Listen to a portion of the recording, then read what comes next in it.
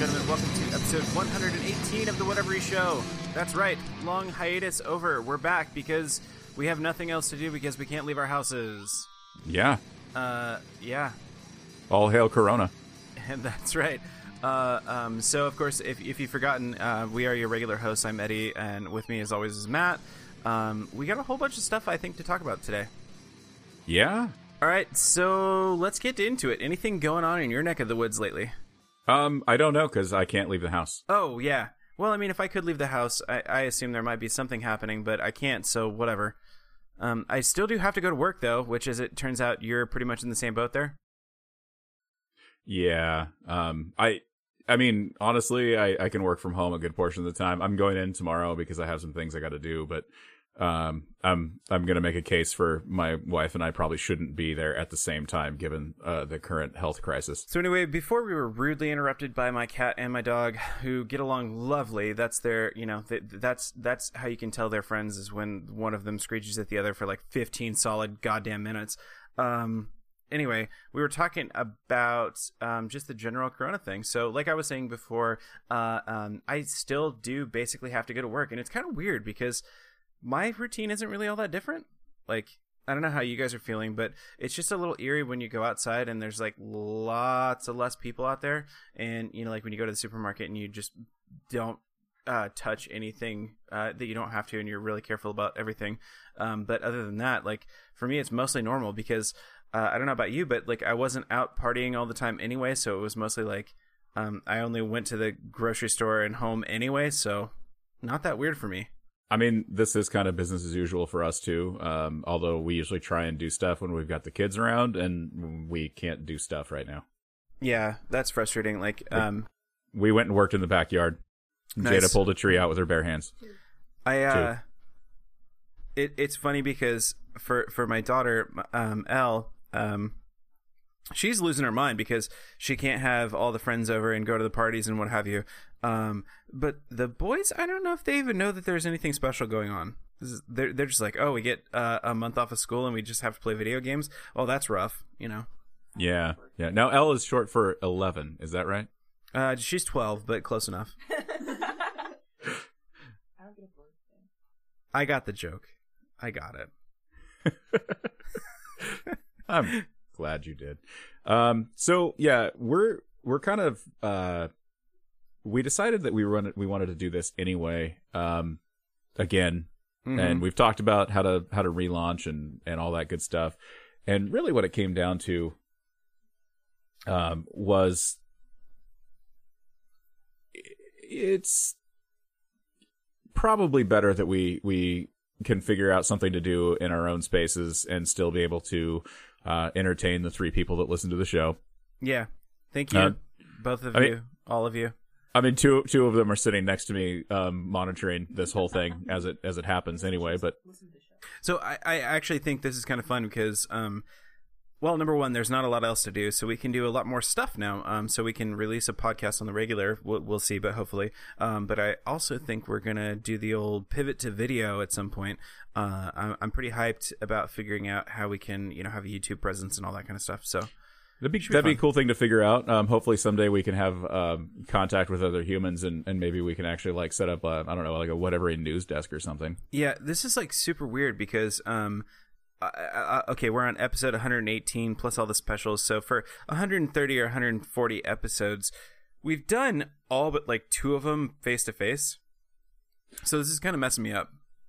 Yeah, this is weird. Also, you usually run all of the tech that goes with the recording, and I'm trying to do that myself right now. And we'll see how that goes. Yeah, I think you mostly got the hang of it. We'll see. I really hope so. I can't hear myself out of my own cans right now, so obviously I'm not doing something right. Yeah, I turned that off too. I'm using a USB microphone too because weird stuff is happening, and I can't monitor myself anyway. But enough about the sausages made. One thing I wanted to talk about, or that I was curious about, is that with the whole Corona panic going on, is there anything that you panic bought or overbought that you look back on now and you're just like, well, that was insane? No. Honestly, like by the time it came down to it, like it was time for us to do our regular shopping anyway. So there's actually things that I don't have that I wish I did. For example, I have less toilet paper than I normally would because everybody bought all of it about the time I needed to buy it anyway. Dude, same. Okay, so I'm actually glad you said that because I did the same thing. I basically did my normal grocery shopping. I was a little bit more concerted in my last Costco trip to make sure that I got stuff that, for example, kept a little longer or that I knew we'd use before we threw it out. But same story, basically. I also, I want to say last Thursday, like sort of as everything was really popping off and all the like no toilet paper memes were going about, I had to go actually buy some toilet paper because we were just out. So I went to Safeway and I'm looking at the shelf and there's like 4 packages of toilet paper, you know, like the medium sized ones. And I grabbed 2 of them and I instantly felt like the most giant asshole in the entire universe. But yeah, I just went and checked out with my 2 things of toilet paper and that was all I got. And like, I'm looking around as I'm checking out being like, oh, people are going to hate me. But I was like, it's just normal buying, you know, like we normally go to Costco and buy the big thing that's like 2 or 3 of those at least, but that's what we're stuck with. So yeah. I mean, I'm not dying. We've got it, so yeah. that's gonna be fine. I bought a bidet. It's not here yet. It's been delayed twice now by Amazon. That Thanks, certainly Amazon. That fits. So I've been thinking about buying a bidet because, you know, what the hell else are you gonna do? I guess we could rip up some t-shirts or something. And I think that kind of falls in that category of things. Like my Amazon search history in the last couple of last week especially is wild because like I'm looking at all these different kinds of things like a bidet, which I never would have before. I've got a variety of things in my search history like hand crank generators and stuff like that. And it's like, you know what? If we get to the point where we have to turn to a hand crank generator, I'm probably already dead. Like, my family's probably already long gone. We have no guns, we have no weapons. Like, we're probably already way fucking out there. Kids and I practiced some hand-to-hand combat yesterday. Oh, there you go. And then we got out the old pellet gun today. Shot that in the backyard. You should be fine. Okay, so I think we're saying our overall panic level is about medium. I'm medium panicked. I'm not like quite so filled with anxiety. I'm just regular, you know, slightly above average anxiety for me. So I don't have anxiety. It's not really a thing I do. But it's, yeah, I mean, I'm just looking at this. For me, it's as much business as usual as it can be. I mean, which is easy for me to say because I can do things like, you know, work from home and all that kind of stuff. The general feeling that I have though is more of, yeah, I don't want to get the virus, but I also just want people to be better humans during this whole thing, because I think that's the part that bothers me the most is, you know, like the guys that really do go buy 6 cases of toilet paper because, you know, they need to have 1,000 rolls, you know, to survive a virus that really doesn't make a shit that much. It's not even, yeah, it doesnent. If anything, we should be stocking up on tissue because you're going to have to blow your nose a lot more than the other end. Yeah, kind of the same. I'm not really typically super anxious in general. I do have a little bit more anxiety about this, but I kind of follow my general sort of rule of thumb, which is like I try to only spend time worrying about things that I can actually do anything about. And so in the vast majority of these things, I really can't do anything about. And I'm not going to go super crazy, like, especially because it like actively harms other people in my community. If I like go to the local grocery store and buy out every fucking loaf of bread they have, which I'm finally happy to see. Even some of the smaller groceries around me are limiting purchases of staples, which makes sense because we really probably should have been doing that for the last several days, and then we wouldn't have as much of a problem as we have. So, yeah, cool. Should we talk about less? Yes, but I do want to give a shout out to everybody that does still have to go to work. You know, people such as yourselves, people that work in retail stores, people in the medical field, that just really don't have a choice but to be there and on the front lines. So don't think that you're not appreciated. And, you know, just because there's people that are assholes, Keep doing what you're doing because the rest of us need you. If you are being an asshole, especially to people like in, say, grocery stores or the health industry, please go find a cactus and just like sit right on it, quickly as hard as you can. That seems to be the right prescription for you and your particular problems. Get your whole labia or scrotum right over the top of that thing. Yeah, you really want to just like drag it around on there. Yeah, that's a good point. It's funny because I'm reading a lot of stories about the variety of sort of customers that you deal with on, whether you're in, say something like the healthcare industry or the grocery industry or whatever. Jesus, man, like, what does it take for you to like be nice to these people who are, basically keeping you alive? On to the show proper though. What are we drinking tonight, Eddie? Hey, so we are rocking some, this is Pelican Brewing's, Dankest Hour Dark India Pale Ale. Yes. And it's fucking tasty. I'm enjoying the hell out of it. It is tasty. It was on sale when I bought it. It was $8.99 for the 6-pack, and I've bought a couple of them since then. Yeah, because, lots going on. What else are you going to do? Well, that is kind of, we didn't like so much panic by it, but we were just like, so who knows how long there's going to be stores open? Let's buy 2.5 cases of beer. Exactly. Yeah, so we're fortunate. Pelican, I want to say Pelican's local, aren't they? They're Pacific Oregon? City. Yeah. Okay, yeah, there we go. Tillamook, Oregon is what it says on the can. But yeah, Pelican's actually one of my faves. They've got a lot of good brews that I like. Dankest is probably actually my favorite of theirs so far. I do like the Breaker, but the Breaker is more like we don't want to walk away from this train wreck sort of situation. Yeah, Dankest Hour's not far behind it. No, it's only ABV 7.5. That's pretty solid stuff, but yeah, it's got a good flavor to it. Although I will say Pelican for me is becoming a little bit like one of those like all Pelican beers taste like Pelican beers sort of situation. I think it depends on what you're getting. Yeah, they got some different stuff, but I like their barley wine ale.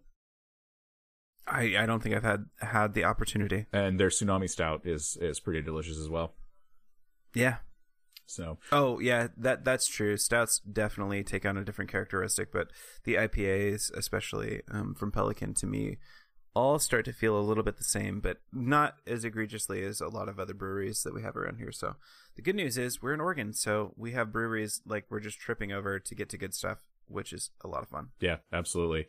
Speaking of that, another big shout out to the folks down at Conversion Brewing who are still open and doing their carry out and deliveries. They fed us dinner yesterday, so excellent. That's we were trying to figure out what to do, and we're just like, let's try and support local businesses so they don't actually have to shutter their doors during this whole thing. Oh yeah, for sure. So like there's a couple of things that just generally I'd recommend in this whole thing. Number one is wash your fucking hands, you insane people. Like it's crazy what you see outside of your own house in terms of like hand washing and hygiene, especially in light of this whole thing. So just like wash your grubby mitts and keep them off of your face and out of your mouth. I can't believe I'm saying this, but yes, out of your mouth. Yeah. And then secondarily, if you have the means, please take advantage of like the carry out situation. I'm not a scientist, but it seems to me that the generally accepted thing here is you have an incredibly low likelihood of contracting coronavirus through food-borne situations. So even if somebody that you have that's serving you food has corona, and even if they cough directly on your food, it's incredibly unlikely that you're going to get sick because this is a respiratory illness. And so as you ingest the corona, it travels through your intestines, not your respiratory situation, and you're fine. So the general, like I was thinking about this a lot today because I was like really craving some coffee and I really wanted me to go get some Dutch Brothers, but I was like, well, I'm probably going to die if I do that. And then I realized, oh no, wait, that's not how this works at all. All right. So yeah. So that's my recos. Wash your fucking grubby mitts. And yeah, if you can afford it, take advantage of whatever takeout or retail that is still available to you, especially the smaller stuff. Like, don't get me wrong. The big name brands, they're probably going to be fine, except for GameStop. Fuck GameStop. I hope they go out of business. No, did you hear today they actually decided they're going to close? Oh wow! now that they decide they're not an essential business now? They're still going to be offering a obviously everything online. And I think they're doing like a kind of a takeout service as well. I mean, fine, but like keeping retail stores open this right now is kind of insane. Like, again, unless you're grocery, I think everybody else basically should be closed. Yeah, and maybe hardware stores, maybe. Yeah, I could make an argument for that. Anyway, let's move on to something funner. Do you want to talk about video games? It looks like you ran the train on a few, so. Again, we've had a lot of time on our hands. But yeah, I got some video game topics to discuss. So I want to bring you all the way back to 2013 and talk about Grand Theft Auto 5. I just finally that game just won't go away. It won't. So part of it is that like I now own, I think at least 2 copies. I think only 2 because I bought it on PS4 and I've also, of course, bought it on PC when it came out and it was on a suitable sale. So I just finally beat it. And I freaking love that game. I don't know what took me so long. It is a lot of fun. Have you played much of that or any of it? I actually, GTA 5, I've never played. So I kind of would suggest, like, the next time it's on Steam sale, pick it up. Like, are you a fan of GTA at all? I played GTA 3 and Vice City a fuck ton. A little bit of San Andreas, and then nothing since. Yeah. So I played 4, and similar story, actually. The GTA games I've... since probably Vice City, I've been kind of sleeping on. Like, I usually play them when they, are suddenly $20 games or whatever. And then I play the hell out of them for, like, I don't know, a month. And then I'm kind of done with it. So that was the same story with GTA 5. I finally played through that. And, I guess I could go through all the story and spoilers and all that kind of thing. I would say generally, I wanted it to be longer. Like, as a GTA game, I was kind of surprised because it felt short to me. That might be because I didn't do as much of the side mission stuff as I usually do, I think, because I was a little bit more engrossed by the story this time around. But yeah, just generally, I hope that this next set of games is longer. The other thing I will say is that, man, it's 2020. This game has been out for 7 years or something like that. And holy hell, it still feels huge. Like, the world, the things like, just driving around, listening to people, the radio stations, commentary, etc., it still feels gigantic. Like, you can still totally dive back into GTA 5 today, and I don't think it feels dated at all. So yeah, I highly recommend, even though I do wish the story was a little bit longer. I may check that out next time it's on sale. Yeah, I mean, you can't go wrong. Like, it is a gigantic game, in terms of, like, what you can explore and do outside of the main story. And yeah, it ages very well. There's several times, so like a big part of GTA, at least since 3 when I started playing, has been like this sort of satire elements or the satirical elements where they kind of, lambast the current socio-political climate. And this game is like no exception whatsoever. Like, the commentary from this game actually feels entirely relevant to me in 2020, so much so that I've been wondering, and I never did Google it, so maybe somebody can write in and tell me, but I think they might have even updated the commentary, as the game's been out, because there's just so many things that feel like incredibly and entirely topical now, that 7 years ago would have been prescient but not quite the top of mind things. So it also could be game. that humans are shit, and the same things that were topical 7 years ago are still that way because we don't actually correct our errors. You might be correct. Yeah. I mean, just ballparking it. That's a hard bet to make if you're sitting there in 2011, 2012 and you're developing the game and you're like, you think humans are still gonna suck in 2020? And like everybody slaps a $20 bill on the table. Yep. Yeah. Turns out we still super do. I also have been dipping my toes into Doom. And this is funny because everybody listening is like, Doom Eternal, yeah, it came out like on Friday, awesome. No, I mean like Doom, like just Doom, as in the first, like the reboot that came out in like, I want to say 2015. So like maybe this is like my patient gamers moment. This would be like the reboot that came out in 2015, because there was one that came out like circa 2005, 7, somewhere around there too.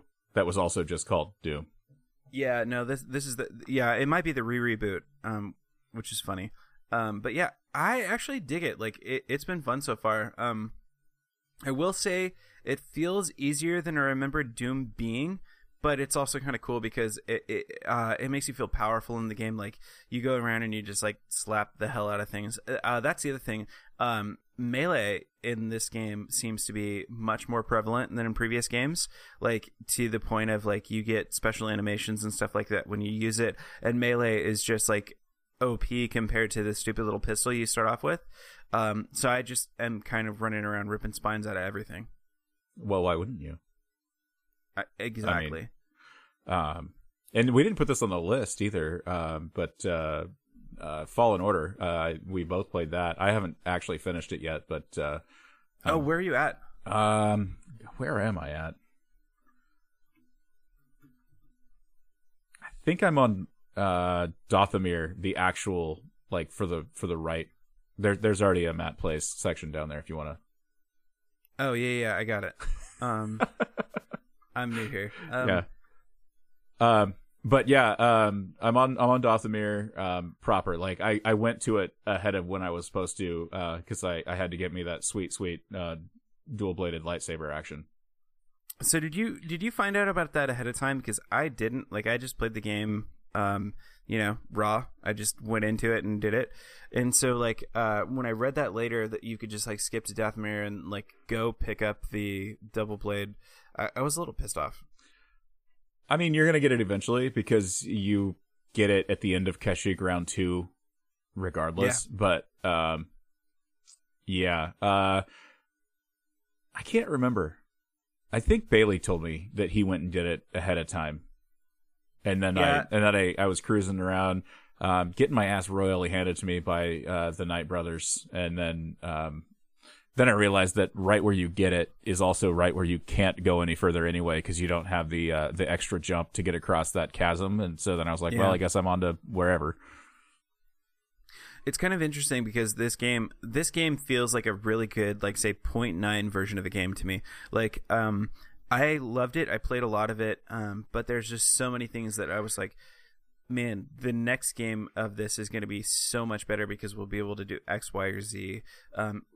Notably, like in that, I'm hoping with the next game we open up and we don't regress so much in force power. So like, did you play Force Unleashed at all? Actually, no. I never played that game. Really? That's funny. So I played a lot of Force Unleashed, and like in that game, you're like a Jedi god, basically. You come pretty much out of the gate just like whipping stormtroopers around like nobody's business. Lightsaber skills are up top notch. There's certain skills you can unlock similarly to Jedi Order, but just the power levels are insane comparatively. You know, it's like if you watch say Revenge of the Sith, and then you go and watch, say Empire, and like compare the lightsaber battles and stuff like that. Like the lightsaber battles are going to feel incredibly slow and underpowered if you watch them in that order. Whereas, of course, that was one of the things that we really enjoyed. I think if we go back to our Force Awakens episode, I'll talk about. I think we all probably talked about that a little bit. Like I really like this slower lightsabers, and not everybody's like a samurai ninja sort of spinning hedgehog of lightsaber death. Fair. So Fallen Order feels a little bit like that to me. So like if you played a lot of Force Unleashed and Force Unleashed 2, and then you go to Fallen Order, like it feels comically underpowered. Like your character feels comically underpowered, especially starting off, because like the two moves you start off with are basically like swing lightsaber, which is pretty powerful. I think they got lightsabers right in this game. And then you've got also your slow time thing. And then it takes a really long time before you progress and get all the other powers that you're accustomed to having in the sort of Jedi games, even going back to like Jedi Knight and Jedi Knight Outcast and all that kind of stuff. The part that I actually struggle with the most is when you have to use multiple force powers simultaneously to accomplish certain goals. Like there's a a part on Dothamir that took me forever to realize that I had to like force push it and then also force slow it so that I like it's a wall and you have to move it. Oh yeah. And you've got to keep it in place long enough to be able to climb up it. And I was like, oh, I have to use 2 powers. That's I don't know. I'm really strange. a one button kind of guy. Yeah.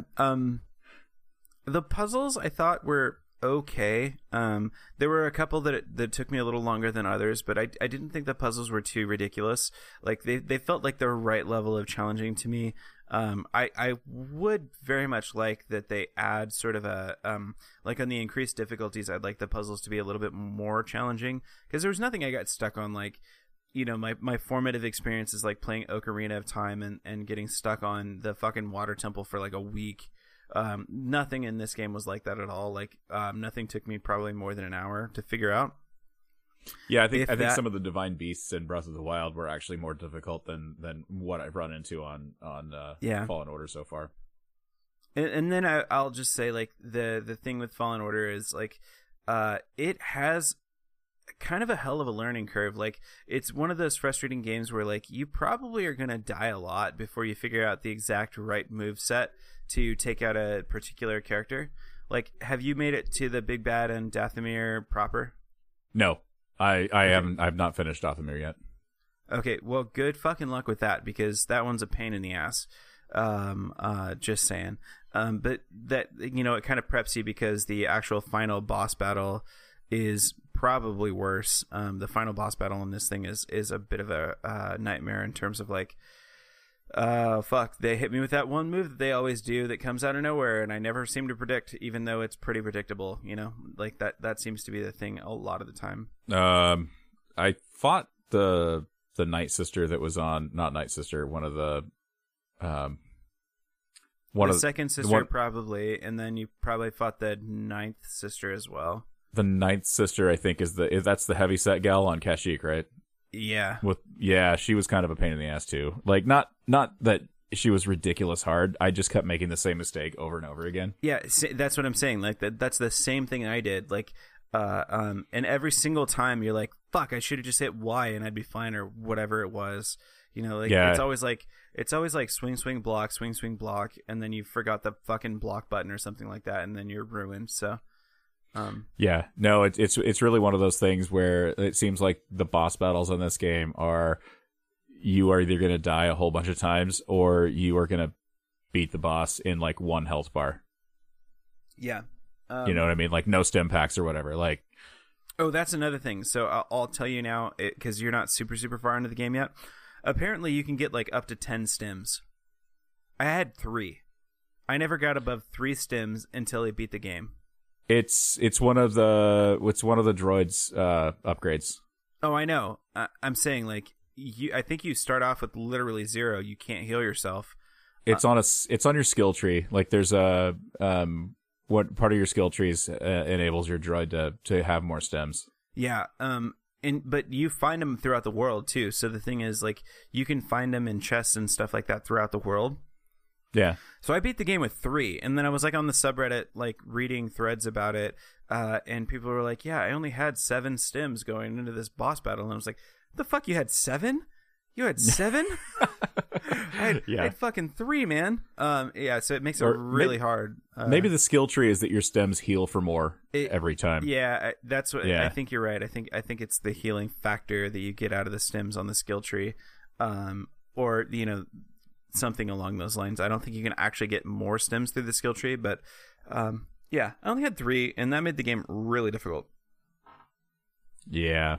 You know, that's where I'm at too. It's 3, so we'll see. We'll see how far I get until I decide I'm gonna start, you know, cruising the galaxy looking for more stems. Yeah, I also keep waiting. Like, this game seems to me like ripe for some sort of like Spider-Man-esque DLC. So like, you played Spider-Man, right?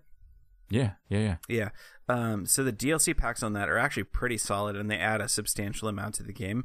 Like, actually, I'm done with the game proper, and I'm gonna start on the DLC pretty soon. Yeah, we got the DLC, and I'm impressed by it actually. This one actually feels worth it in terms of like buying DLC, which in general I'm not a super big fan of. Like the way I think of DLC is like back in the day when we had expansion packs for like the the battle chest on Diablo or whatever, or Warcraft, and those added a shit ton to the game. And the Spider-Man DLC actually kind of feels like that to me. Like they're pretty solid sets of packs, and so I highly recommend them. But this game seems like it's like just that kind of thing. Like it's a little disappointing they already haven't come out with a DLC for it, because it could be amazing, especially because there's just a lot of low-hanging fruit in terms of like things that they touch on that they did okay, or things that are easily improved. Even backstory sort of things that get addressed but don't really get fleshed out that hard. This, like I said, this game feels like a very, very good 0.9. I wish they'd come out with some more DLC, or just release the sequel already. Release it, you cowards. Yeah. All right. Let's move on. So Minecraft, huh? Yeah, Minecraft. I suppose, like many millions of people this week, we're rediscovering Minecraft. So what's funny is I haven't played Minecraft in like 2 or 3 years. Certainly like 7 or 8 versions ago. Like I think we were in single digits in terms of version. And the other big thing, what finally convinced me, is I was listening to an entirely different podcast talking about how he's playing Minecraft with his. And they're doing it across 3 different platforms. So like in their case, they're playing it across an iPad, a PlayStation, and a actual like real PC. And I was like, oh, that actually would solve a lot of problems, because one of the reasons we wouldn't play it in my family is because there weren't enough PCs to go around, because of course everybody would be playing the Java edition as far as I know. Except for there's this new thing out called the Bedrock edition. And it's basically... which is a Windows 10 app. Yeah, or just cross-platform. Like if you buy it on the PlayStation, if you buy it on Android or iOS, you're getting the Bedrock version. And then, of course, you can download the Windows 10 app, which is Bedrock as well. And now you can do cross-platform play with everybody. So there are some upsides and some downsides. So upside-wise is obviously cross-platform play. Like it's very cool because... my youngest son has only experienced Minecraft on the PlayStation and through a controller. And so sitting him down in front of a keyboard and mouse would kind of probably mess with his brain a little bit. But he can keep playing it on the PlayStation, and I can play it on my PC, and we can still, share that experience together. Well, knowing Kellen as I do, he's a creature of habit anyway. So yeah, a little bit. Like I think a PC... gameplay is not too far from that, because he's starting to sit down at my computer and get curious, but just generally speaking, he's much more comfortable with a controller at this point than anything else. Secondarily, like we just don't have enough PCs in my house to play the Java edition for everybody. Like my middle child, my son, has his PC and I have my PC. Everybody else, though, is dealing with phones, iPads, PlayStation, or whatever. So it's been a lot of fun to play together.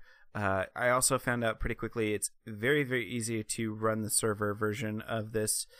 So if you want, you can set up a server pretty quickly for your own house. At least if you're at all inclined to do such a thing. It's pretty easy. I of course set up a Linux server, because why wouldn't I?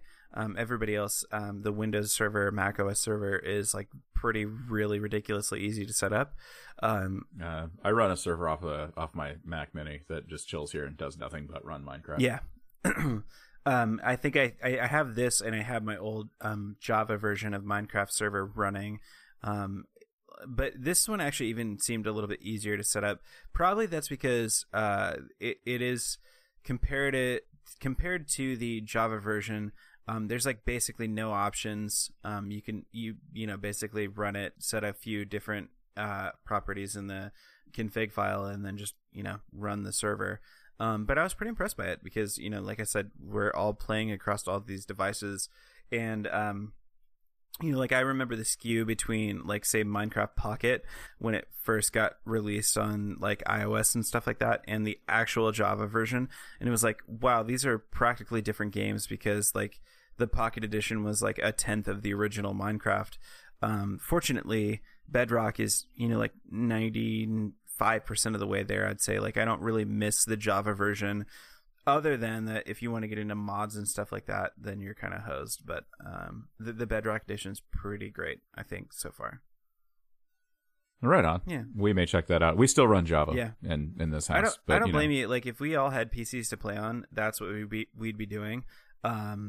And so far, like I keep being happy about the convenience of like, oh, I can just whip out my phone and I can connect to the server that's running on the same thing as I do on my PC and play it. But I practically never do that. So if there were a Java version that I could play it probably with Kellen on PlayStation, I'd probably do that. But here we are. Yeah, the Java works better for us. It's what my Mac runs is Java, and then the girls at their mom's house each have their own PC in their room, and so they can connect into the server whenever they want. Right on. I don't think they have in like 6 months, but they can. I'm saying they're gonna run out of stuff to do pretty soon. Yeah, I mean they're here right now, so yeah. We'll see. There's plenty of yard work to do. There you go. Now we're talking. Finally, in keeping with the mood of the whole, general state of things, I right at the top of this was like, oh, I should play The Last of Us.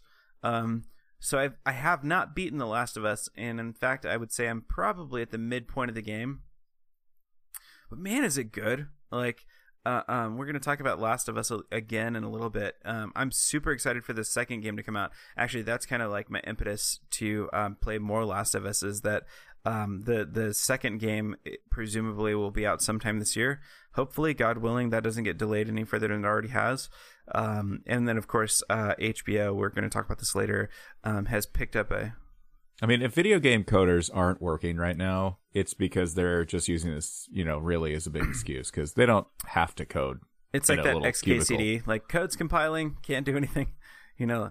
But yeah, I have a feeling video game coders can continue to do their job. It's just what are people going to release? The fortunate thing is like I will tell you though that bandwidth is at a premium these days because now that more people are working from home and using the internet to entertain themselves while they're trapped in their own little personal dungeons, it's kind of taking its toll on the internet as a whole. We were, like one of the problems we had setting up this recording was my internet has barely worked all day. Like for whatever reason, I can sometimes stream just fine, and then it just drops out, and then I can't use the internet, and then I'm just kind of stuck. So, but yeah, short story, Last of Us, great game. If you haven't played that, check it out for sure. I've been playing it a lot. Which is again kind of funny because you'd think like there's a lot of people I think who would want the opposite of that type of media right now, and instead like I'm going like full post-apoc train, all right, let's take a quick break and then we'll come back and hit some more video game talk. All right, so we got more video game nerdery. Matt, tell me about the end of your marriage, I guess. It seemed like it last week. Especially when I got stuck on a boss that took me like 4 times to kill.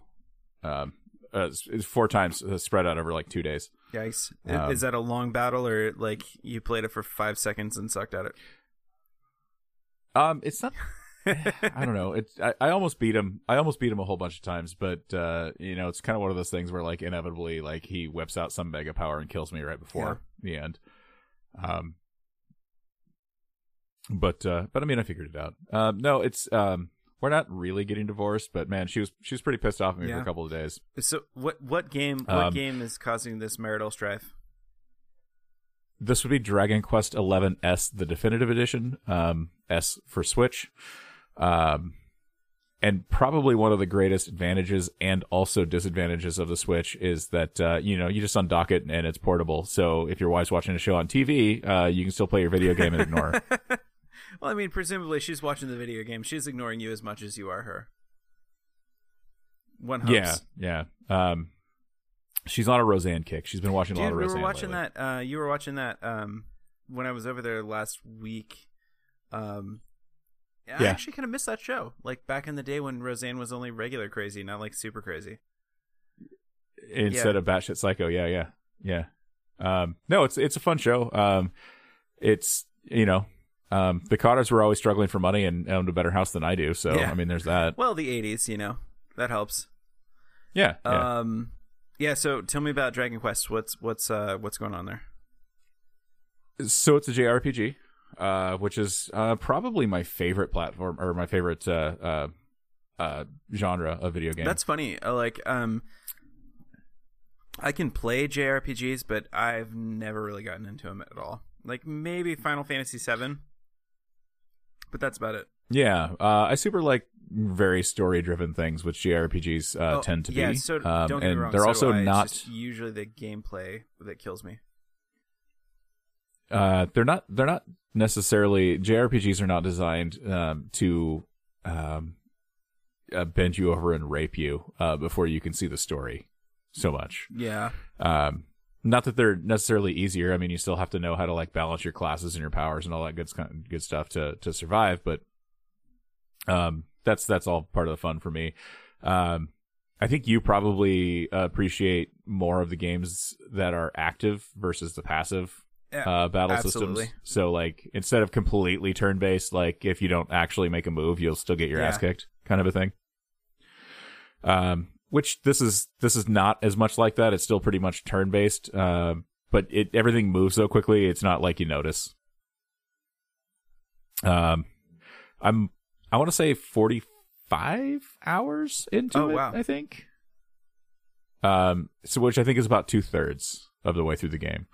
And I'm having a good time. The thing about the Switch edition is there's a whole fuckload of stuff that isn't available in any of the other platforms. So PS4, PC or whatever, they don't actually have some of the content that's in this game. There's whole little side missions that you can do in a 2D reality that aren't available on the other platforms, as well as instead of having to stick with the classic Dragon Quest MIDI sounds and music, the Switch edition had its whole soundtrack redone by an actual orchestra. Oh, that's actually really cool. Yeah. So I'm having a good time with it. I actually bought it a long time ago, and it takes me a long time to get through games because family stuff, life, whatnot.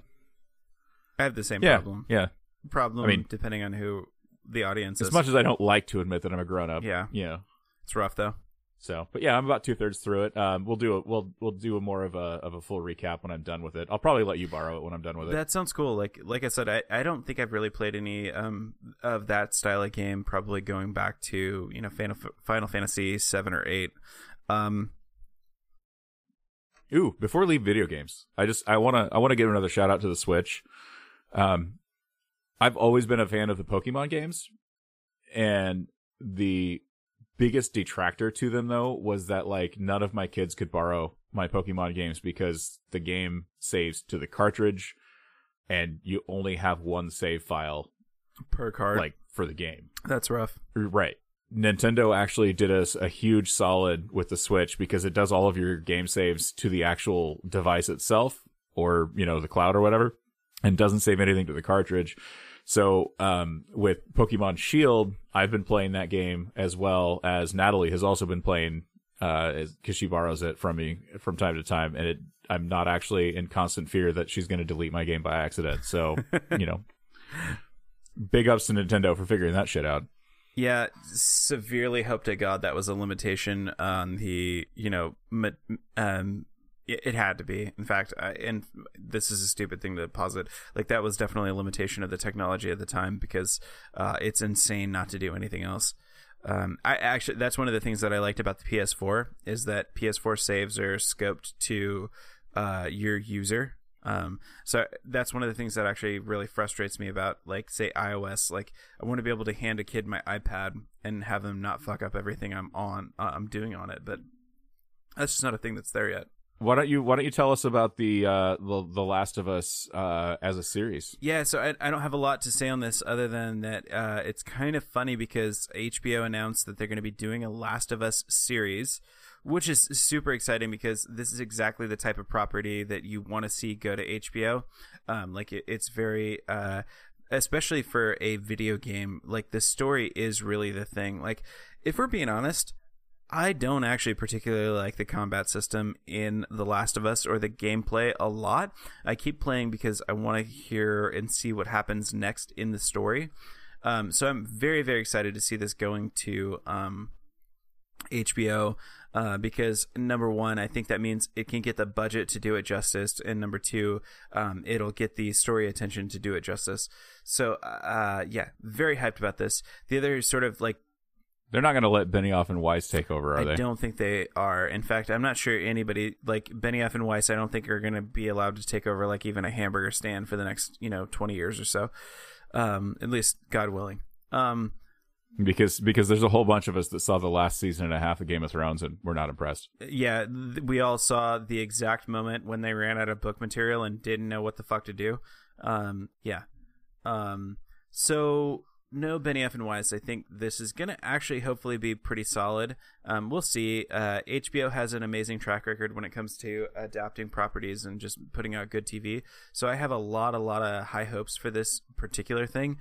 Also, funnily enough, they announced a press release sort of thing, or answered some question that said like, and we're not going to change the one of the main characters' sexuality, which is like, well, duh, who was even thinking that? Like, who was thinking that was going to be a thing that you were going to do?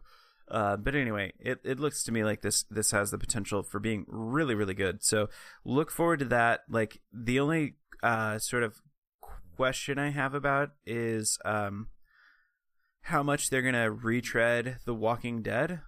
That said, The Walking Dead really kind of blenders a lot of the same sort of material that The Last of Us could go over. So we'll see. My hope is, so of course The Last of Us game has a pretty big story arc that they could follow for 3 or 4 seasons. My hope is that's kind of what we're looking at, like a 3, 4, 5 maybe seasons of show, and then they're just done. If I definitely don't want to see them, trail off past the games too far, unless they've really, really got a good story to tell. I think we're seeing more of that in modern times with TV shows that have a really successful run and then they end after like season 3 or 4. Like Legion is a big one that comes to mind, and it did really well for FX, and like the fans were like, no, we want more, and like the writer was like, no, this is what I intended to do, and we did it, so we're done. I think Legion could have gone on, but yeah, there's definitely some other properties like that. Like Mr. Robot is the one that comes to my mind. Mr. Robot went out on a very, very high note in terms of like ratings and stuff like that. But it was like they had 4 seasons of planned material, and that's what they made.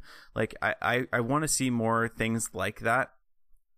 There are definitely some TV formats that are suited to, just like go on forever. But when you're telling an episodic story driven sort of content, like I picture The Last of Us being, or, like Mr. Robot or whatever, that's not something that I just want to see like you pulling out of your ass every week. So, yeah, I'm excited. Yeah. Also, speaking of Game of Thrones, kids and I watched Jumanji: The Next Level this evening. That's a hell of a segue there you got there, Holmes. Well, I'm getting there. So the final boss, or the villain of the game, was actually none other than the Hound himself. Oh, really? That's hilarious. which I was pretty impressed by. So that was it was a lot of fun. It was odd watching The Rock emulate a Danny DeVito character. Kevin Hart as the Danny Glover character was hilarious, and then they actually do a couple, not to spoil anything, but they do a couple switch ups throughout the movie, so that by the end of the movie, all the characters are not played by the same or not all of the same avatars are the same people anymore. Oh, that's kind of neat. Actually, I like that. So yeah. So it was a lot of fun. It was very entertaining. Lots of laughs. I recommend it for anybody that likes, just a fun movie. You know what I mean? Obviously, it's a game or a movie about people getting sucked into a video game. So I mean, it's not. Speaking of, it's not breaking new ground, but it's a lot of fun. Speaking of, along the lines of like terrible recommendations that I can't actually really recommend. I watched the Sonic movie today. Ooh, why? I don't know. Glutton for Punishment.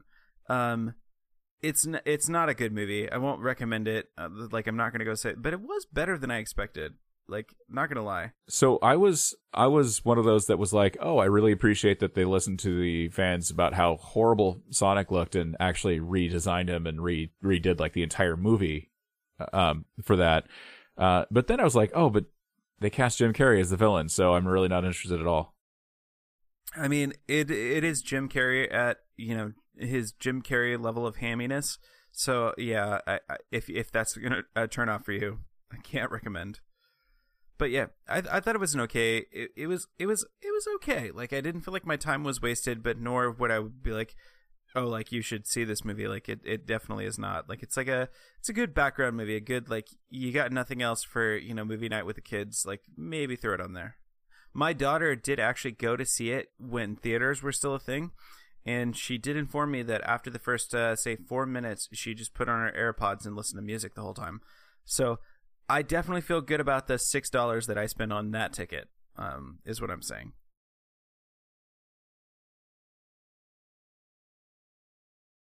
So I had a plan when I realized I could possibly be spending more time at home during this whole thing. And one of my plans was that I was actually going to finish watching Watchmen, the series. Ooh, yeah, do it. And I do still plan on doing that. I've only actually watched the first episode, and I really, really, really enjoyed it. But it's only uphill from there. Yeah, like, it only gets better. Yeah. So my plans have been pseudo thwarted by the fact that there's all of these movies that are releasing early on digital now because people can't go to the theater and see them. Yeah, we were texting about this the other day. Like, do it. Bring on all those new business models. Like, it's funny because what did I text you? Something like, just release the movie and make it $20 to rent or whatever, and I'll still pay that because it's still cheaper than going to the theater. That's like exactly what's happening. So like I want to say, except I think you get to own the movie for $20 for some of them. Yeah, some of them you can just straight up buy right now, and then some of them are like you can only rent. So I was particularly looking at Amazon, and I can't remember what the titles were, but that was the sort of split. Like some of them were like buy now for $20, and some of them were like rent for $20. And brilliant, just like keep doing it. Like I think there's two really viable paths forward. And number one is like the Disney Plus sort of like, we're releasing it now.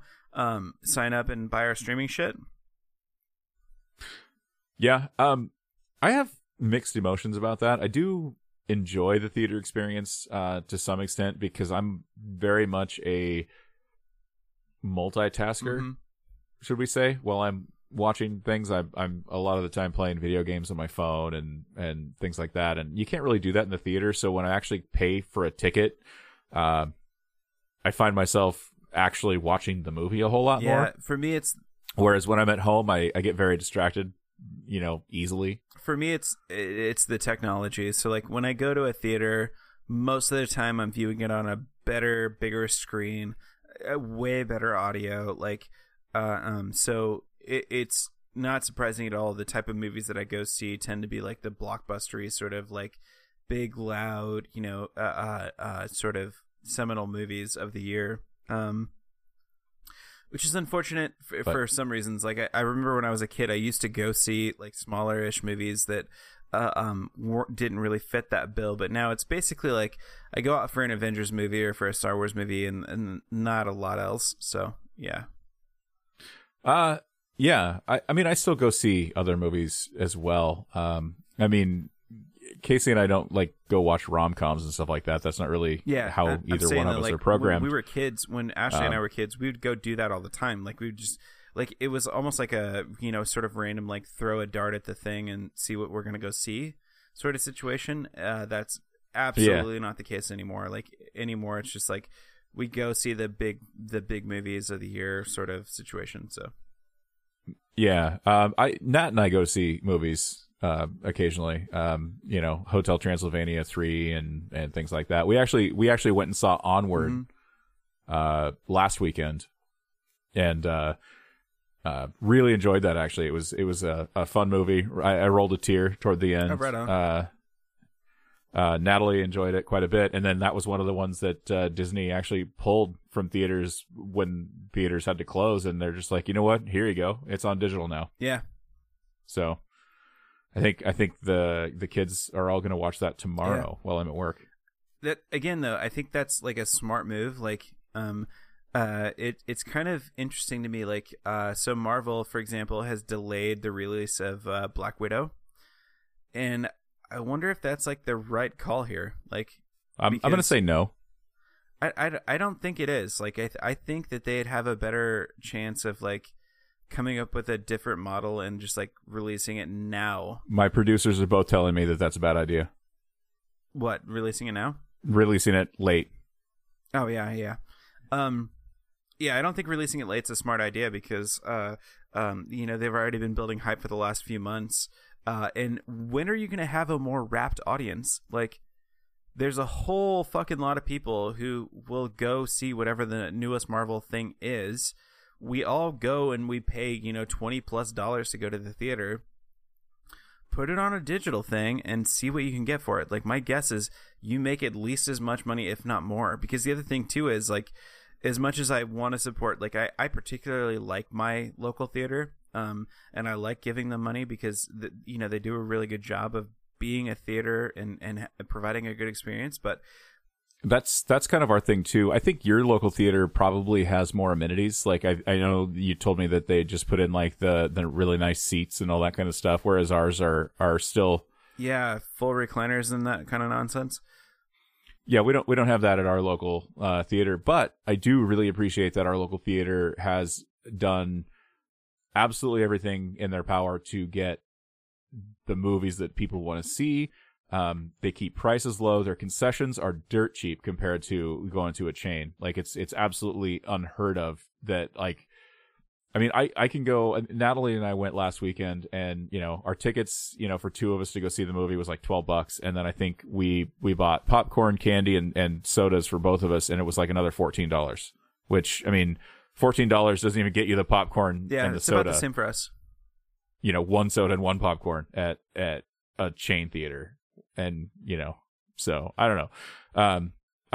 It's businesses like them that I don't want to see suffer during this whole thing, but at the same time, I think this is going to make people reevaluate how they do things. Yeah, like same. So like, I really like my local theater, and pricing wise is probably pretty similar, if not like 50 cents cheaper here and there, but so if I'm Marvel, I'm thinking like, I can release that movie though, and people are still going to pay $15 or $20 to rent it, and there's no middleman. Like, there's no distribution. There's no like, I got to give a cut to the theater. There's no like, none of that. It's just straight up like, I get direct consumer. I mean, dollars. There's a middleman because Disney Plus doesn't do it. They don't have an a la carte option right now. I mean, they could very easily, But that's what I'm saying. Like, there's a lot of different things. So like Disney, for example, it would surprise me if they're not thinking about like, what would the sub count look like if all of a sudden the Marvel franchise was only on Disney Plus? Like, what if you couldn't go to the theater, and you couldn't buy the Blu-ray for the next 6 months? What if you only could get it through Disney Plus? What would the sub count look like then? Like, that's got to be a calculation they make. And then secondarily, I think they've got to be looking at, like, right now, specific to everything that's going on, they've got to be looking at, like, what if we just sold it a la carte? Like, what if it was just, and you know, there is a premium like celebrity only service for this kind of thing where like you can buy a movie that you can stream in your house. But it's like $100 and you need like several $1,000s of special equipment to even be able to do that.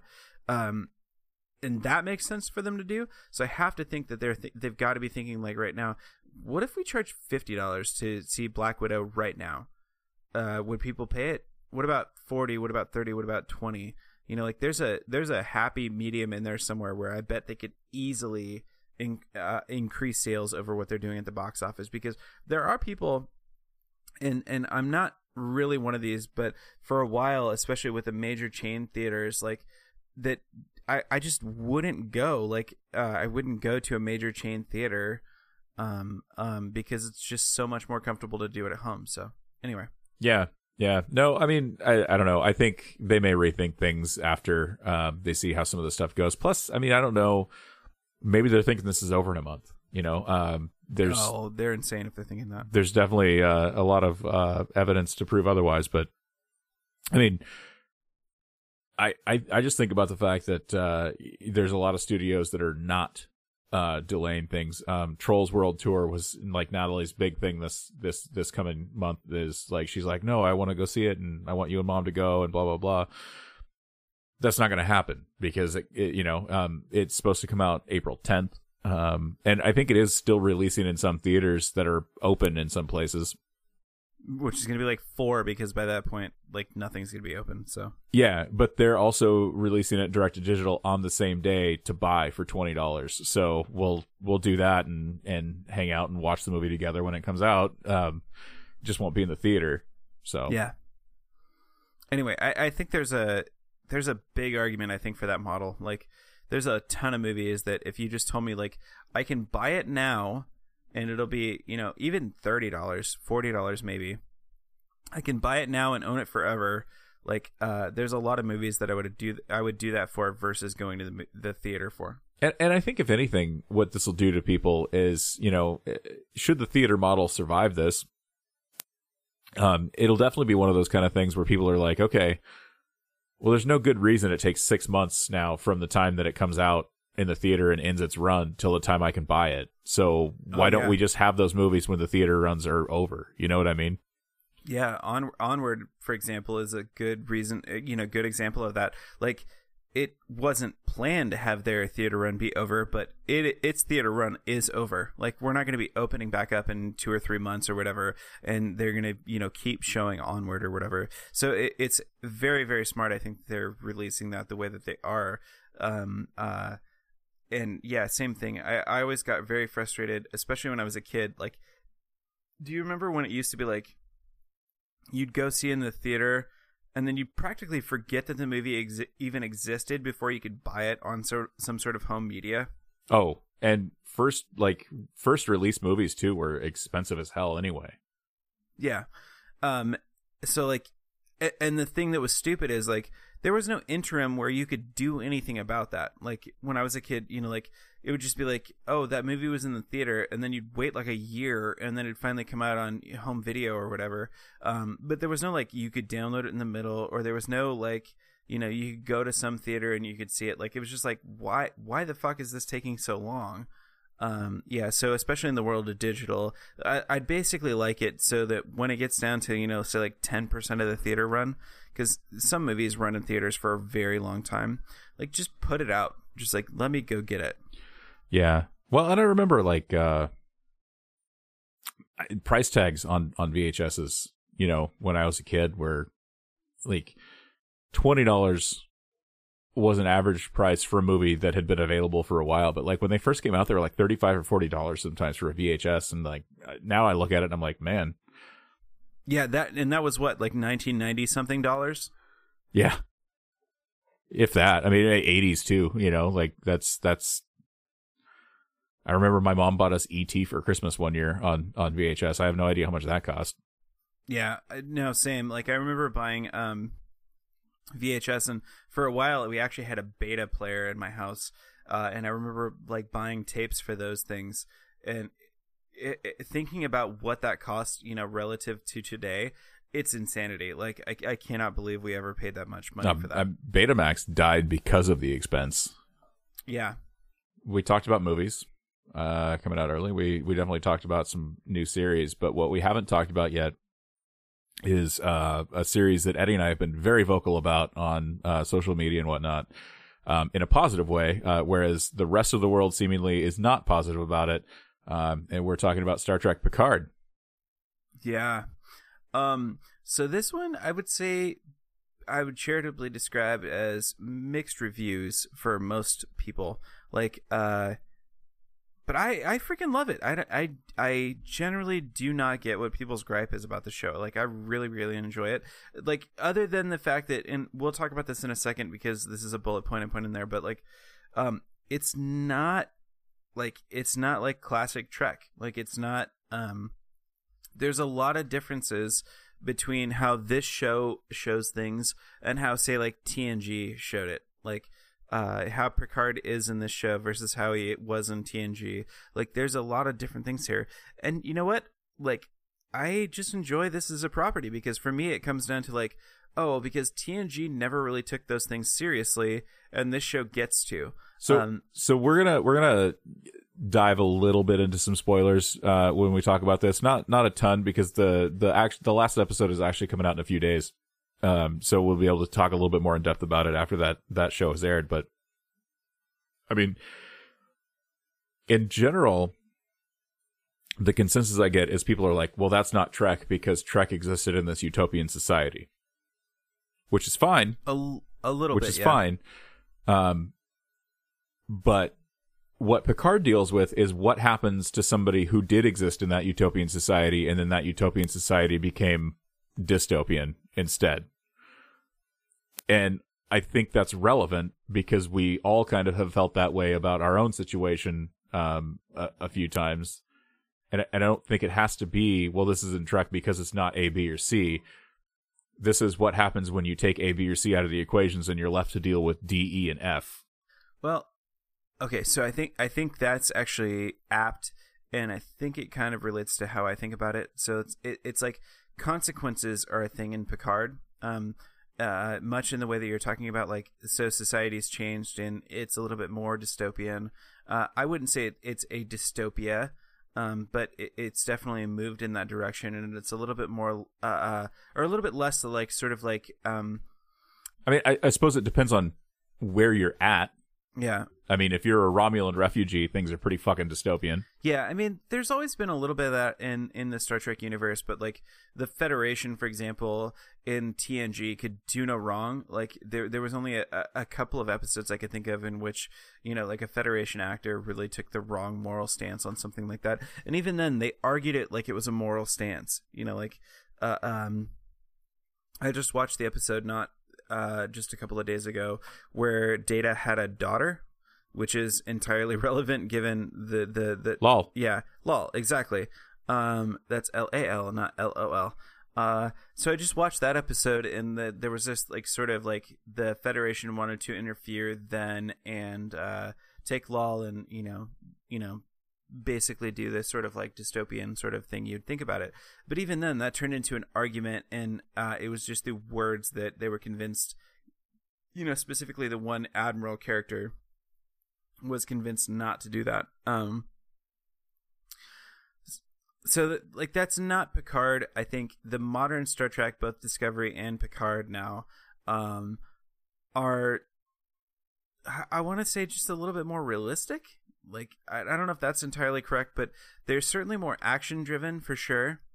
And secondarily, like there was this credo amongst Trek, especially when Roddenberry was running it, with like there would be no interpersonal drama. Like there would be no conflict. Yeah, there would be no conflict between, say, like Troy and Guinan, because they were just beyond that. And that's just not really how humanity works, or at least how we picture humanity today. So that's not a thing that exists in the new properties. In Star Trek Picard and in Discovery, they are driven partly by interpersonal conflict. That's actually why TNG got exponentially better after season 2, because after season 2 is when Roddenberry had to step back because of his health, and Maurice Hurley actually left the show at that point as well. Yeah, I agree. And the writers were allowed to actually write a little bit of back and forth between the crew members as well. And I don't know. I love TNG. It's my Trek, because obviously classic Trek was over by the time I came around.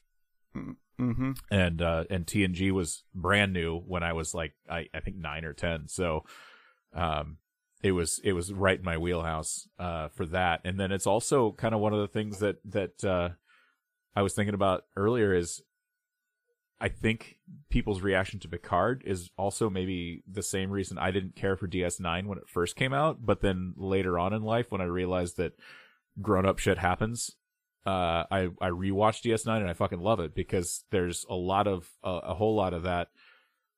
Okay, maybe the Federation isn't perfect all the time, and maybe there's times when they have to do, things that aren't quote unquote honorable in order to, get a victory over an enemy that is actually really fucking bad.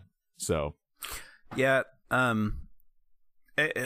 hard agree. Like that's the same way I feel about Picard. Like, there's just a lot more like expanding the universe and story building that doesn't happen, I think, in some other places. So, like, for example, so number one, I should mention I just watched the first two Next Generation movies, Generations, and then First Contact. I just watched directed by Jonathan Frakes. Yeah, Two Takes Frakes. I just watched First Contact today, and one of the things that struck me was that it almost set the precursor for like Picard very, very well, because Picard's experience as a member of the Borg should be this like traumatic, life-changing, altering event, and First Contact deals with that hugely. Whereas when I think back to TNG, like, it literally, like, after the next episode, like, that was it. We were done, and we were just back to the status You had quo. the Best of Both Worlds parts 1 and 2, and then you had Family after that, which is the episode where he went back and visited his brother on Earth, and they touched on it there because he was almost going to retire and like go work on some fucking aquifer or something. That's it. Or like, the city of Atlantis. They were doing something with the fucking city of Atlantis. Like, or they wanted like to do underwater sort of exploration shit. Because again, I just watched that episode like a couple of days ago as well. But like, yeah, but that's the last time they really touch on it at all in exactly. TNG. And so like, that should be something that is a carry-on that should shape a person for a long time, and it doesn't show up that way. Like, I like Picard for that, because you get a little bit of nostalgia in that, like, oh, they're referencing that thing I watched, but also I like it because it's like, oh, and they're actually showing the consequence of that sort of thing. Like, there's another episode, God damn, I don't know why I don't remember the name of the episode, but you know the one where he gets sucked up by the probe and basically lives out a whole entire life and family with that. Inner Light. Yeah, Inner Light. They touch on that a little bit in Picard as well, and I like those nods back to TNG, because it's like, oh, those should have been like things that we dwell on a little bit more, and so I like that Picard is getting the chance to do that. What's interesting to me, I think, is seeing Picard's character. So obviously, Patrick Stewart has gotten older since 1989. What? Really? No, it's happened for sure. It's been 30 years. So I like seeing how they touch on Picard evolving as a character as well. So like, there's a lot of things like, man, what was it in the last episode? Picard says something like, I love Data because he was, like, strong and emotionally distant or whatever. I don't remember exactly what he says, but he follows it up something with like, oh, like I was, like, he admits that like one of his faults, is that he sort of, kept everybody at arm's length, which again, watching TNG, you're like, that's a recurring theme. Like, do you remember that there's an episode, I think it's another season 3 episode, where he goes to Risa basically after the crew forces him? Captain's Holiday. Yeah. It's like he goes to this X planet, and then everybody's trying to get down, and he's like, I'm trying to read my fucking book. And yeah. Well, I mean, he didn't say that in TNG. Yeah. He would say it now, though. Yes, exactly. But it's just so funny because it's like, he is so, like, priestly practically. So I like Picard's take on it, because like, it actually humanizes him quite a lot.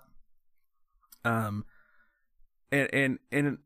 it's not even really a retcon. Like, I just think that's it's like a No, it's not a retcon. He just doesn't lose any growth that he made previous. You know what I mean? Like so many times, like you come back. It's just like they finally acknowledge it. Right. One of the things that I think Picard has done amazingly well is that the characters that we knew from TNG that have made cameos or just been full on characters in have not only not lost any growth that they had, but they're actually being written better in some ways. Deanna Troi is a huge example of that. Oh yeah, because they actually wrote lines for her that made sense based on the fact that she's an empath. With Riker, they kept all the elements that made Riker who he was, his love of jazz, his cooking, like all of that kind of stuff. The only thing he didn't do in his, more recent role is, he's not a womanizer because he and Deanna are actually like married and raising kids and whatnot. Which again was another smart move. Yeah. And it seems like the people that are writing Picard, as much as everybody wants to say, oh, this is the Trek I love, this isn't the same Trek. They're definitely being written by people who know these characters and are familiar with the material and whatnot. So I really don't understand what all the backlash is coming from based on how well things are written. I think it's a little bit two things. So okay, I want to talk really quickly. I'll mention Deanna. So like again, having just watched Generations and First Contact, Deanna gets short shrift. Like one of the things that I noticed, and it's surprising to me that I noticed this, but like you have to get 6 names into the credits before you reach a female name. So that would be, of course, Marina Sirtis and Gates McFadden. They come way after everybody else. One of the things that I noticed, especially with Generations, is that like Deanna has practically no role in that movie. And so here, I especially enjoyed it because like the average, TNG writing was along the lines of like, Deanna would say like, oh, he's sensing anger or something like that. I'm sensing anger from that person. And instead in this episode, she like actually shows empathy, and she's like, oh, like she gets lines. She actually shows how she's empathic rather than just saying like, oh, he feels like blah blah blah. So that was really really cool. But I think the thing with Picard that I like is that like the characters gain a dimension that they really didn't have, and I think part of that is just simply serializing it a little bit more. Like obviously Picard is a very serialized story, and each episode matters, and there are no bottle episodes. Like you can't just watch one and get the full impact of it, whereas most of TNG, like you just put an episode on the roulette wheel and spin, and you can pick it and you can watch it. That's definitely not true for Picard, and I think that's one of the things that actually speaks to it as a strength, but also one of the things that I think has like old school Trekkies like turned off by it, because when you're doing that sort of a story, it's hard to make some of the old school Trek episodes. Anyway. Yeah. No, obviously I think fans tend to take ownership of things that they're fans of, and that's commendable. I was that way about Star Wars for a long time, and I really like, the prequels come to mind when I'm like, oh, that's not fucking Star Wars. And that's not really fair, because it is Star Wars. It just isn't my preferred Star Wars. Mm-hmm. And that's fine. But I mean, we love it, but that doesn't mean we get to own it and dictate how it's going to be, because not everybody feels the same way about things. This is a great example of that. And one of the things I like about Picard also is, in addition to the fact that we get some amazing cameos from familiar characters, is the new characters that they've built into Picard's world, and done a really good job explaining. I think the captain is the only one that has had less explanation, and he got a little bit of that, not this last episode, but the week before. But Raffi is a really, really well fleshed out character, I thought. And her and Picard, this most recent episode, had a really, really touching moment. Yeah. And honestly, I think all of the characters have been really excellent. Hugh got purpose in this series, whereas he was kind of the MacGuffin of the only episodes he was in TNG, but then they brought him back into this one, and actually he like had a thing that was his that he was doing. So I actually think that that's a brilliant way to bring that up, because it's kind of like, that's what I'm trying to say. Like, Hugh, for example, was imagined as a MacGuffin for TNG. In Picard, he's imagined as a character. Yeah, like that's I think a theme that crosses both things. All right. So anyway, short story is watch Picard. It's very good. I like it a lot. If you don't like it, I don't care. Just don't at me. Yeah. I mean, you can at me too, but I'll just be a dick. Yeah. I mean, you can. I guess I should say that too. Fine, at me. It's not like I got a lot of attention, but I will tell you to fuck off. Okay. So I do want to reminisce a little bit about classic Trek.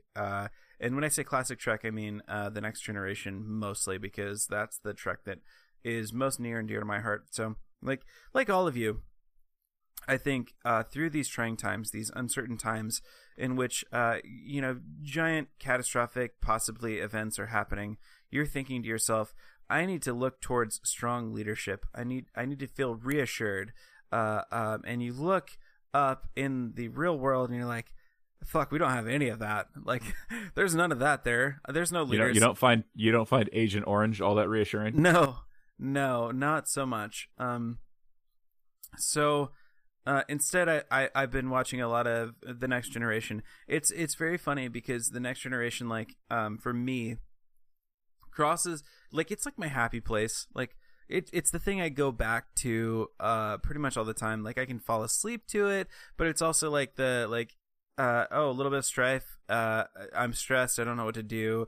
I watch some TNG. Like, there's a lot of things I like about it, but most notably, like, the thing that I've been watching and feeling a lot lately is just like watching Picard interact with the crew, like, in how he handles and problem solves, and it's very clear that Picard's very smart and has this element of command, but he just takes suggestions from people around him. So, like, when I'm looking at, like, the real world, he not only doesn't take, I mean, he does take suggestions, but, like, it's beyond that. Like, he asks for suggestions. Exactly. You know what I mean? Exactly. So, like, it's like, like, he understands that, like, he has a fundamental knowledge drive works or something like that. But, like, if he wants to know some shit about warp drive, he asks Geordi. Like, I love the way he does that. Especially as I'm watching TV and it's just like, regular ass TV. It's like Donald Trump okay, again, I'm just, there's no reason to beat around the bush. We know what I'm talking about. But, like, Donald Trump is standing next to a doctor who specializes in pandemics and viruses and so on and so forth, and has done so for the last fucking 1,500 years or something like that, and just directly contradicts him. Like, if that were Picard, he'd be like, and here's the doctor who knows everything about this. Please do what he says, But yeah, the other thing I want to mention too is, like, there's just so much with this shit that holds up so very well. I mean, don't get me wrong, a lot of it breaks immersion these days for many reasons. Like, we already talked about some of it when we were talking about Picard, like, the Borg thing only lasting, like, basically 3 episodes at most with Picard. It is definitely a downside or a fault. But there's just so many things when it comes to, like, leadership, command, discussion of politics, etc., that just hold up so fucking well. The one thing that I will say doesn't hold up well is you can tell that the writers' room and the producers were still pretty misogynistic back in those days, based on how the female characters are written and treated. So very, very true. Yeah, that only got better as both the series went on and then other series progressed as well. But it wasn't a great time, I don't think, for women in Trek during TNG. I mean, relative to its time, but still leaps and bounds better than what else was relative available. To its time, they did okay-ish, kind of. But yeah, for sure. Like the treatment of women on Trek in general has been lackluster to say the least. Like I'm still not even sure. Maybe with the very most recent Star Trek Beyond and Discovery and stuff like that, they could pass the Bechdel test, but I don't think that any of the earlier stuff could probably. But yeah, there's just so many like themes in general that I think do hold up very, very well. That do just like stand the test of time. That I really appreciate overall. I mean, sure, maybe it's a little bit more cheesy than we would do it if we would do it today. Sure, the effects are not as good as we would do it today, but man, I just really enjoy watching the show, and it's just so much like putting on like your favorite sweater or something like that after a long day. Like it just feels so good to watch that show, especially in light of like current world events. So yeah, TNG's one of my favorites. TNG is an amazing show, and then if you're looking for something else in the sci-fi realm that's really, really, really good in terms of character development and whatnot, is I always fall back on Stargate SG-1. Oh, that's right up there too. Like they have a lot of similar elements. Like I want to say I think TNG gets a little bit more philosophical, which I enjoy, but Stargate goes there too, and it's a lot of fun as well. And like they both have similar MacGuffins with the whole like, Stargate can take you to other planets, Enterprise can take you to other planets. Like they get to experience all those different things. First contact situations. Exactly. Like man, I'm probably definitely due for a Stargate rewatch. That's such a fun good show. Just finished it. Well, I mean, honestly I made a playlist that's got all of SG-1, Atlantis, and Universe, as well as the Origins show from my wife gets really annoyed when she goes, "Oh, hey, look, it's Khal Drogo," and I'm like, "Do you fucking mean Ronan Dax?" Because that's Ronan Dax. So I was watching Atlantis a couple weeks ago, and it was one of the first episodes that he was in, and my wife looked at the TV and she's like, "Why is Aquaman here, and why is he so small?" Awesome. Yeah, I think he was a season 2 edition, but obviously he was. Obviously, yeah. that worked out. It's funny actually because man, with the exception of Richard Dean Anderson, I think he's probably eclipsed anything else in terms of just like raw name recognition that anybody else has done on that series. So I'm gonna go ahead and say that Momoa probably has he tips the scales even over Richard Dean Anderson, because I mean that's MacGyver and Jack O'Neill, but really that's about it. Like Momoa has I mean he's motherfucking Aquaman at this point, so yeah, for sure. He took the lamest DC hero and made him rad. And made him rad. Yeah. So yeah. All right, you want to talk about your Raspberry Pi a little bit?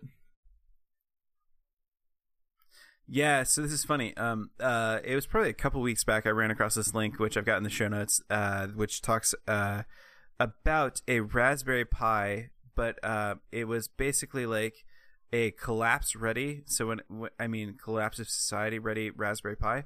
So there's basically a specialized case, and actually the case is the least specialized part. It's a Pelican case, and then a whole bunch of shit that goes into a Raspberry Pi that can basically be powered by pretty much anything. Also has a battery built into it, and then basically serves as your like end of society sort of bug out computer.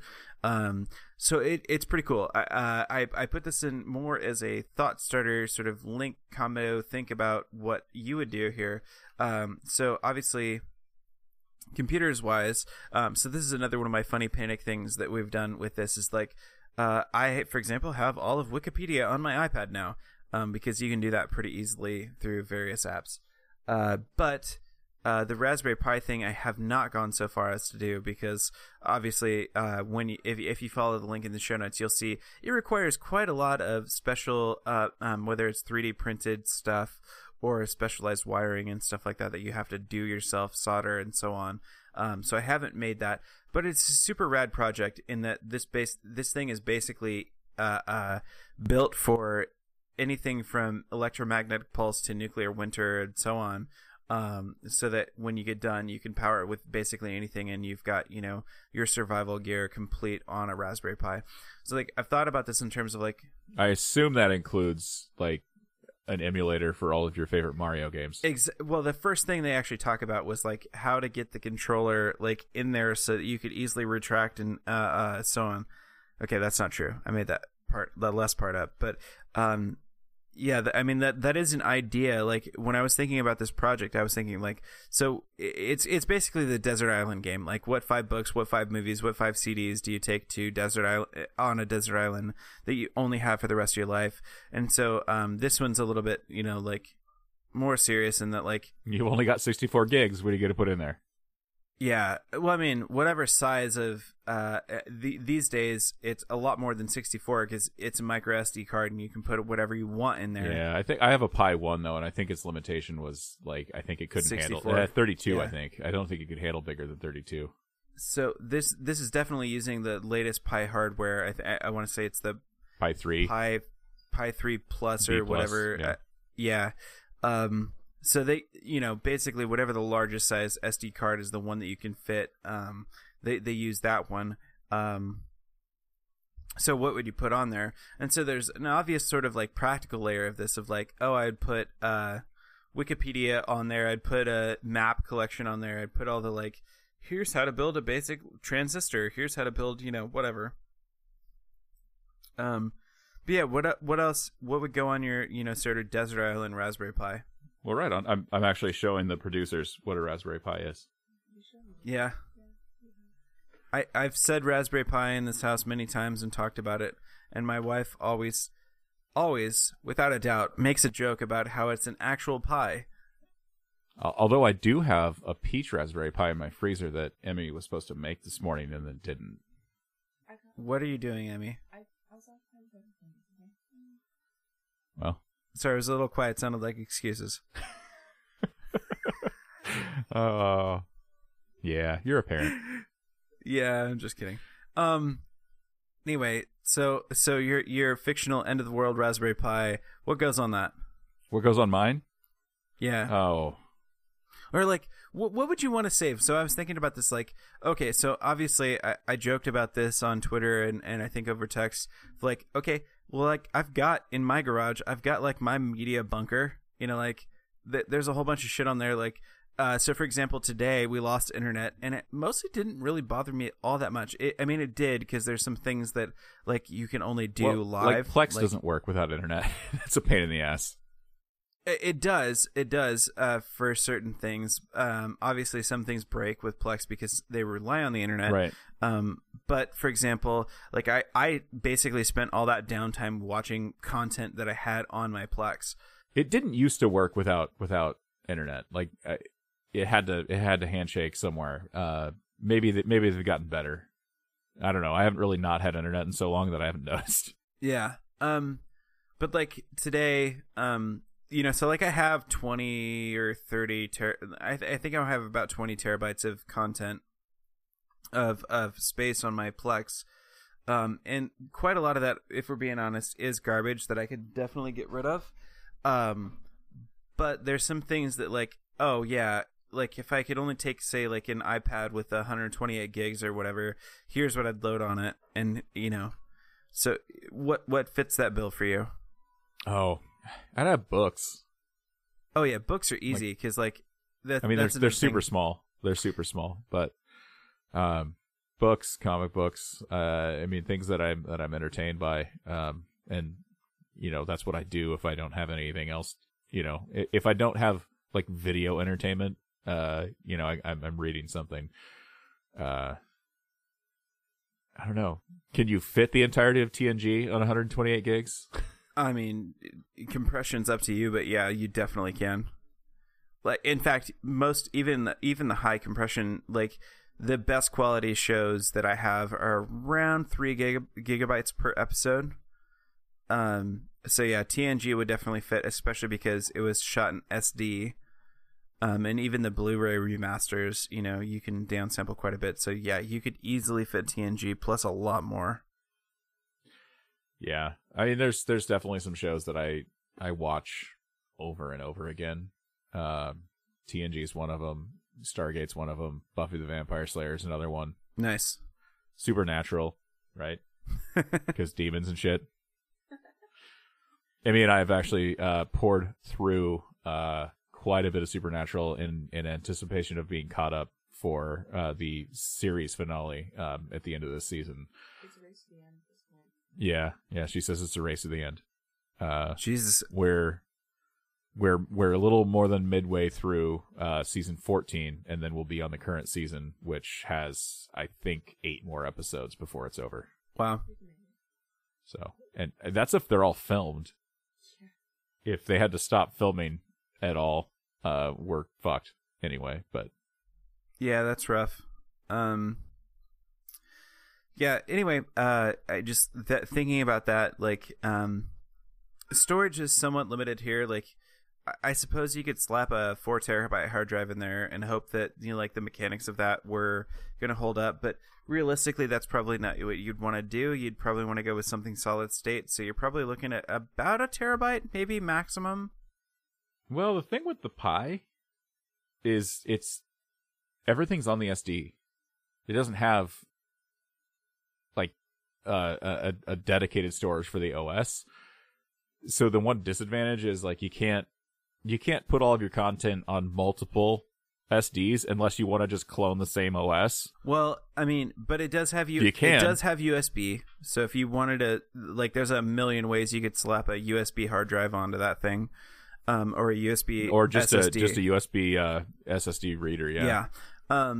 But yeah, I mean, realistically, you're looking at about a terabyte of storage. So, like, the first thing I thought about with this was like, holy shit, I can put like the entire library, on this thing, because books are tiny. Like, 1 to 2 megabytes is probably all you're looking at a book for most books. It depends on format, but yeah. Your Desert Island Pi with like a terabyte.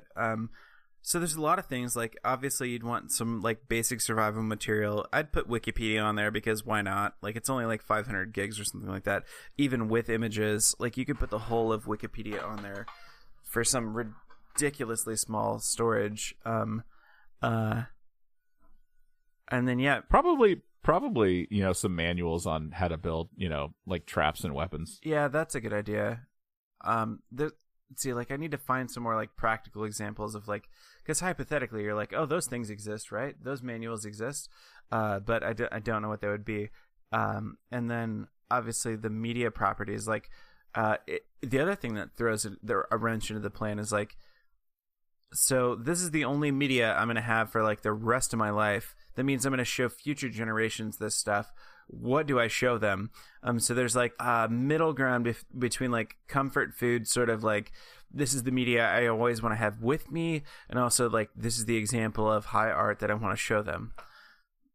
So for example, Logan, I'd throw a Logan in there. Yeah. Sure. We don't really do high art a lot in our family, so I mean, probably like the entirety of the Kevin Smith movie collection. Very good.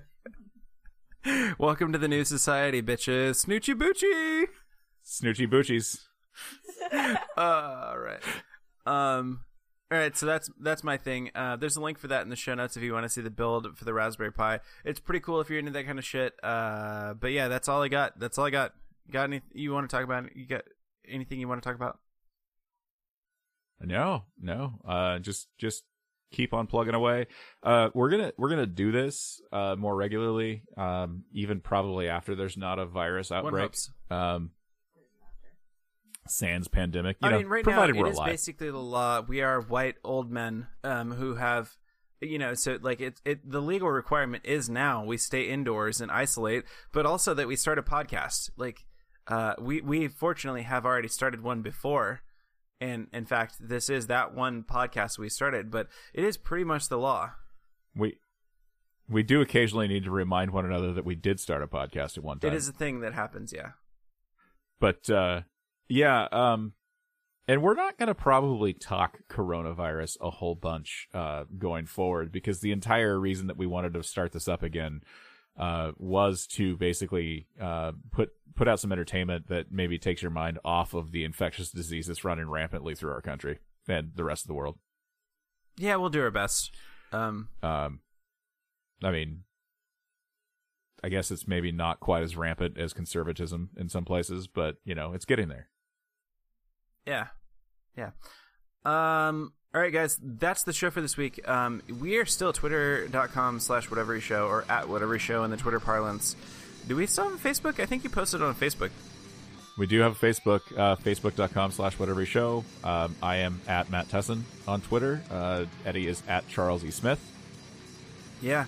Send your various questions and hate mail and so on forth to those handles, and we'll be sure to give you the middle finger emoji. Hey, if you're super old and you have to use email, questions at whatevery.co or sponsor, one sponsor, not multiple, at whatevery.co. Although, for clarity, you can sponsor a lot if you want to. You can. It's just the actual email address is sponsor at whatevery.co. It took us like 100 episodes to figure that out, but I was going to say, we definitely got that right for 100 episodes or more. Yeah. Thanks for joining, and hopefully we'll see you again soon. Yeah, see you next week.